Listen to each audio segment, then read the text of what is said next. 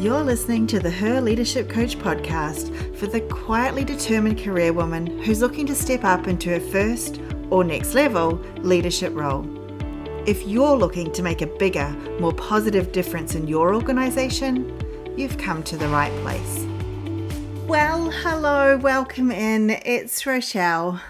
On today's episode of Her Leadership Coach, we're going to be talking about shifting our mindsets so we can respond to all of the things happening around us rather than reacting. Now, if this is your first time listening to Her Leadership Coach, first of all, welcome. Or even if it's been a while, you might not have heard I launched the Her Leadership Way manifesto a few weeks back.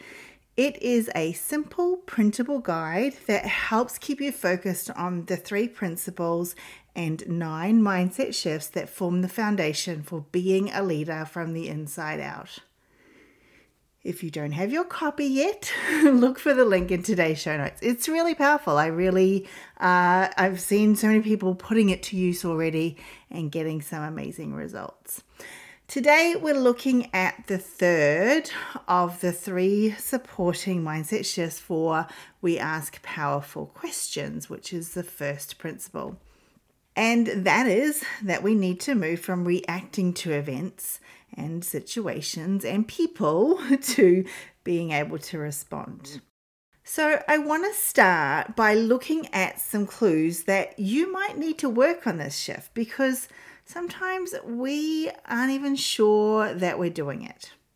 So the first one is if you're making impulsive decisions where you find yourself saying yes to every project or opportunity that comes your way without thinking things through, or perhaps your default response is no. The main clue here is the speed at which you provide your answer. If it's like milliseconds, that's probably a good sign that you are reacting rather than responding. Second one is emotional outbursts. So if you find yourself getting upset or frustrated easily and you end up reacting in the moment emotionally, that may be a sign that you're not taking the time to respond in a thoughtful and intentional way. There always seems to be that one person, ready with that snarky comment in a meeting or an eye roll that's not all that subtle. Maybe it's a good idea even to self-reflect and check in, is that person you? I know I've done that on occasion, both of those things. The third clue, difficulty in handling criticism. Now, maybe you feel like you're always on the defensive. Maybe you feel like you're on the verge of tears or ready to jump down someone's throat if they dare to give you any constructive feedback. And I get it. It is human to have an immediate emotional reaction to criticism. I mean, it really doesn't feel good if someone is telling you, for example, you're too opinionated. And yes, someone told me that once.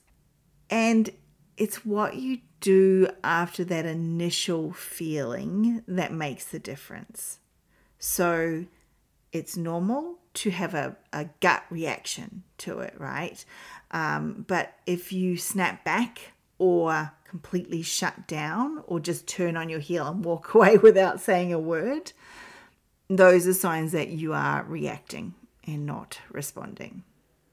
Fourth clue is feeling like you don't have control. You have a lack of control over things. You might feel like everything and everyone else is always one step ahead of you and you're just trying to run to keep up. Reactive behavior often stems from a feeling of being overwhelmed. So, for example, if the boss comes to you with a new project that needs to be completed ASAP, your heart might start racing. You might sort of get this mild sense of panic setting in, and you're looking at your existing piles of work wondering how the hell are you going to get this new project done. Reacting, you jump right into work mode. You don't take the time to think about what resources you'll need or what the best approach might be.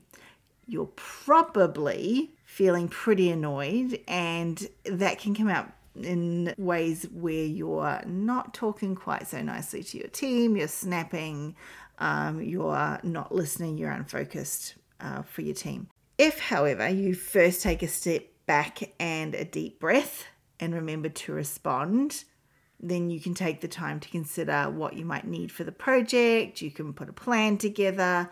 You might even reach out to the team for help, either with that project or maybe giving them some of your existing work so you can focus on the new task.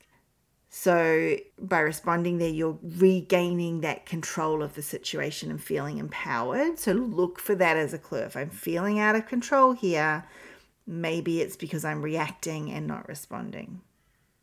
And the final sign I'll talk to today for you to check in on is if you have increased stress and are starting to feel close to burnout. And I have definitely seen this one in action, particularly over the last few years. So let me give you an example. Let's say Emily, she's working as a manager in a fast-paced office environment. Her team is spread thin, as so many teams are at the moment, and she's getting requests and demands from all sides, from her team, from her manager, from her manager's manager. In a state of reaction, Emily is probably feeling overwhelmed, and so she starts working longer hours, trying to keep up with everything. She might also, again, feel irritable and short-tempered with her team because she's trying to manage their workloads, keep everyone on track. Often she'll think she's hiding this annoyance well, and maybe she is, maybe she isn't, but even the act of hiding the annoyance is costing her, right? And as the stress keeps building, Emily starts feeling exhausted. She starts feeling drained. She may even start to experience symptoms of burnout. So reacting isn't the only reason that you might experience exhaustion and burnout, but it is worth checking in to see if it might be a contributing factor. So, to quickly summarize the 5 signs you might be reacting rather than responding, look out for if you're making impulsive decisions, if you're having emotional outbursts quite often, if you're struggling to handle any critical feedback or criticism, if you don't feel like you're in control right now, or if you have increased stress levels and potentially even feeling close to burnout. So, if any of those feel familiar to you, let's look at some of the underlying reasons why we as women react rather than respond. When we're looking at mindset shifts, it can help to look at the reasons we might be engaging in the unhelpful behaviors in the first place, right? So I think with this one, there are specific reasons we as women can be reactive that are different than the reasons men are reactive. And men are definitely reactive, as I'm sure you have no doubt experienced. I know I have. Okay, so reason number 1 is we have a larger fear of rejection, and men do have this as well. A great habit to get into that really helps with responding versus reacting to a request is to let the person know you'll get back to them with an answer shortly, right? So give yourself some time from request to response. Easy peasy, right? Well, not exactly, because we don't want to be seen often as difficult or uncooperative. It doesn't feel good to us. It feels like we might not be liked if we do that. We might get rejected. And oh boy, that fear of rejection. It takes me back to my school days. In New Zealand, we went to intermediate in between primary and high school. I think it's called different things around the world. Australia doesn't have that at all. And I got told by a group of what I thought were friends, we just don't want to be your friend anymore. I mean, that hurts, right? And that hurt gets carried through to adulthood, where we make sure that people like us so we don't feel that rejection again. There's one problem with that though. Women are often caught in what is called the double bind. So if we're liked, we're not seen as leadership material. And if we're in a leadership role, we're not likable. It's like we're walking on this tightrope between being seen as a pushover or being seen as a bad boss. And it's tough. It's not fair. But you know what? There are ways of working around the double bind. In this case, all it takes is a little bit of pre-planning, or DIA, as I like to call it, decide in advance. You can still be the boss and ask for time to think without risking your likability. So here's something you can try, right? Saying something like this. Hey, thanks so much for thinking of me. I'd love to take some time to fully understand the details so that I can make the best decision for us both. Can I get back to you by the end of the week with my thoughts? Voila. Still likable, but still in control. Okay. Second reason that we might be reacting rather than responding is this pressure that we have to please. Have you ever found yourself just going with the flow in a situation, even if it's not quite what you really wanted or even agree with, just because you don't want to rock the boat? You are definitely not alone in that. I have done this in the past, and I know so many of my clients and women that I work with still do this because, this is how we've been brought up. It's all part of this pressure to please that we've been carrying around since we were young girls. Society has taught us that being a good girl means putting others before ourselves and avoiding conflict at all costs. So that can mean we are more reactive to situations as we're trying to keep the peace in our relationships. So yes, there is a close link from people pleasing in this case to the fear of rejection that we have just discussed. Constantly trying to please others, though, can leave us feeling drained and burnt out. And as we all know, being a human doormat is not exactly the hallmark of a kick-ass leader. Now, in a future episode, we'll dive deeper into this topic because one of the mindset shifts is from people pleaser to setting healthy boundaries. But for today, just remember, it's okay to take a step back, breathe, and respond instead of react. Your well-being and leadership presence will thank you for it. It's also okay not to be liked by everybody. And I've said that before on the podcast, and I know that has had an impact on some of you, so it bears repeating. All right, the third reason that we may be reacting rather than responding is that we lack confidence. Now, confidence is important as a leader, although so is humility and many other traits. Leaders who are confident in their abilities but still approach situations with a sense of humility and openness to feedback tend to be more effective. But it's no secret that as women we face different challenges in the workplace than men do. And unfortunately, they can lead to a lack of confidence in our abilities and our decision-making skills. And it can be a bit of a vicious cycle. So the more we react instead of respond to something, the more we feel like we're not in control, and then the less confident we become. Frustrating, right? But here's the thing. The power of response lies in taking the time to think things through. So by considering our response and then making a deliberate decision rather than a reactive one, we feel more confident in our abilities and decisions. And that becomes a virtuous cycle, so one where things keep getting better and better. It's really all about finding that sweet spot where we're confident in our decisions, but still open and adaptable. And that, to me, starts with the behavior of responding. So start with taking that breath and a pause between whatever decision you're being asked to make and your response, or using the sentence that we talked about or the paragraph we talked about earlier. So fear of rejection, the need to people please, and a lack of confidence oh my, these are all just a few of the things that can make us hit the react button instead of the respond button. The good news is, once you can recognize these tendencies, you're one step closer to breaking the cycle and living life on your own terms. Increased self-awareness, which we chatted about in last week's episode, so make sure you have a listen to that if you haven't already. It helps you start making decisions that align with your values and goals rather than just going along with the crowd.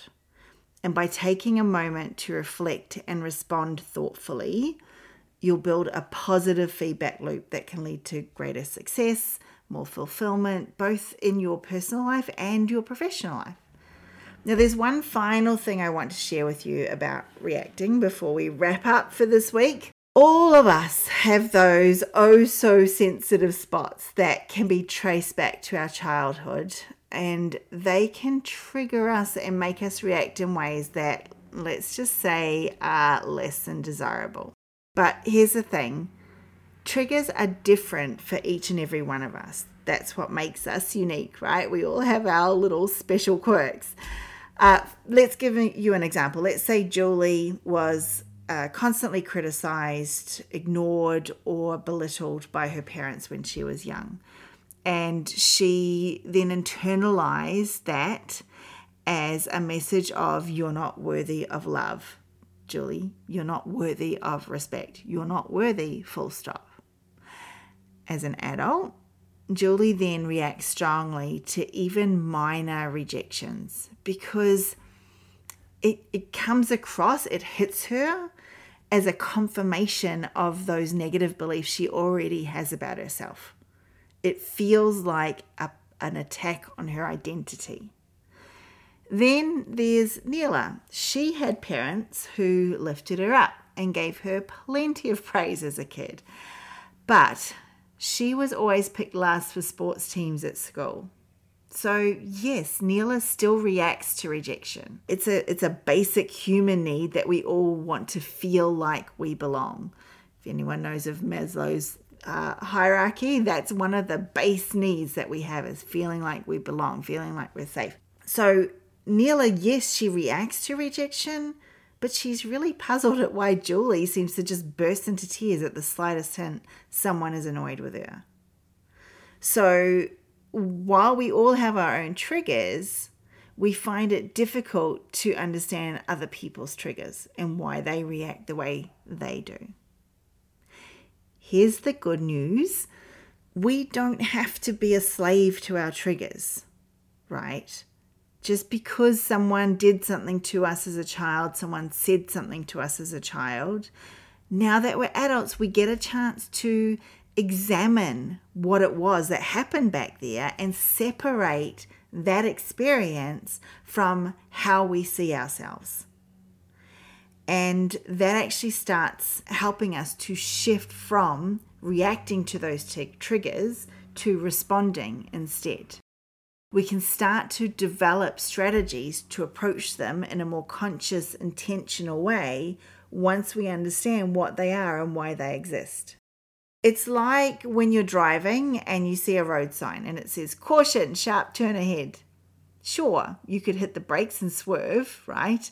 But if you're paying attention and have a plan, then you can navigate that turn smoothly. You know what's coming up ahead. You can navigate it well. The same goes for our triggers.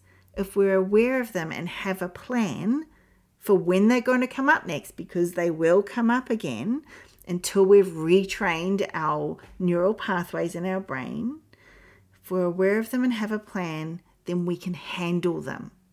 We can learn to respond rather than react. Oh, and that story is another good reason to stop judging people.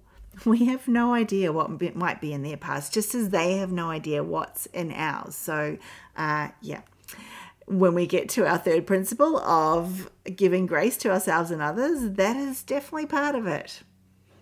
All right, so your mission today, should you choose to accept it, is pick a situation that normally triggers a reactive response from you and have a think about how you can respond to it instead.